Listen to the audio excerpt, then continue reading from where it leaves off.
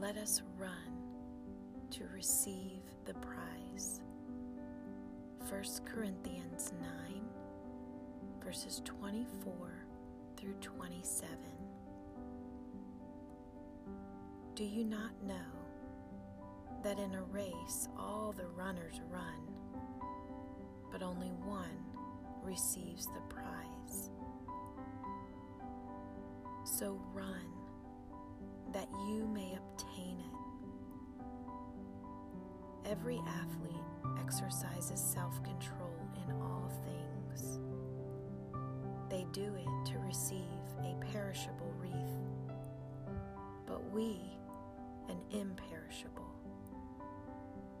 So I do not run aimlessly.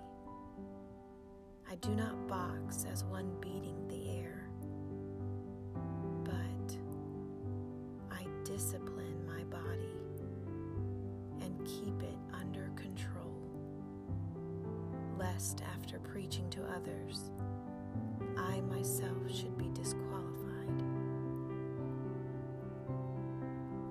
Let us run to receive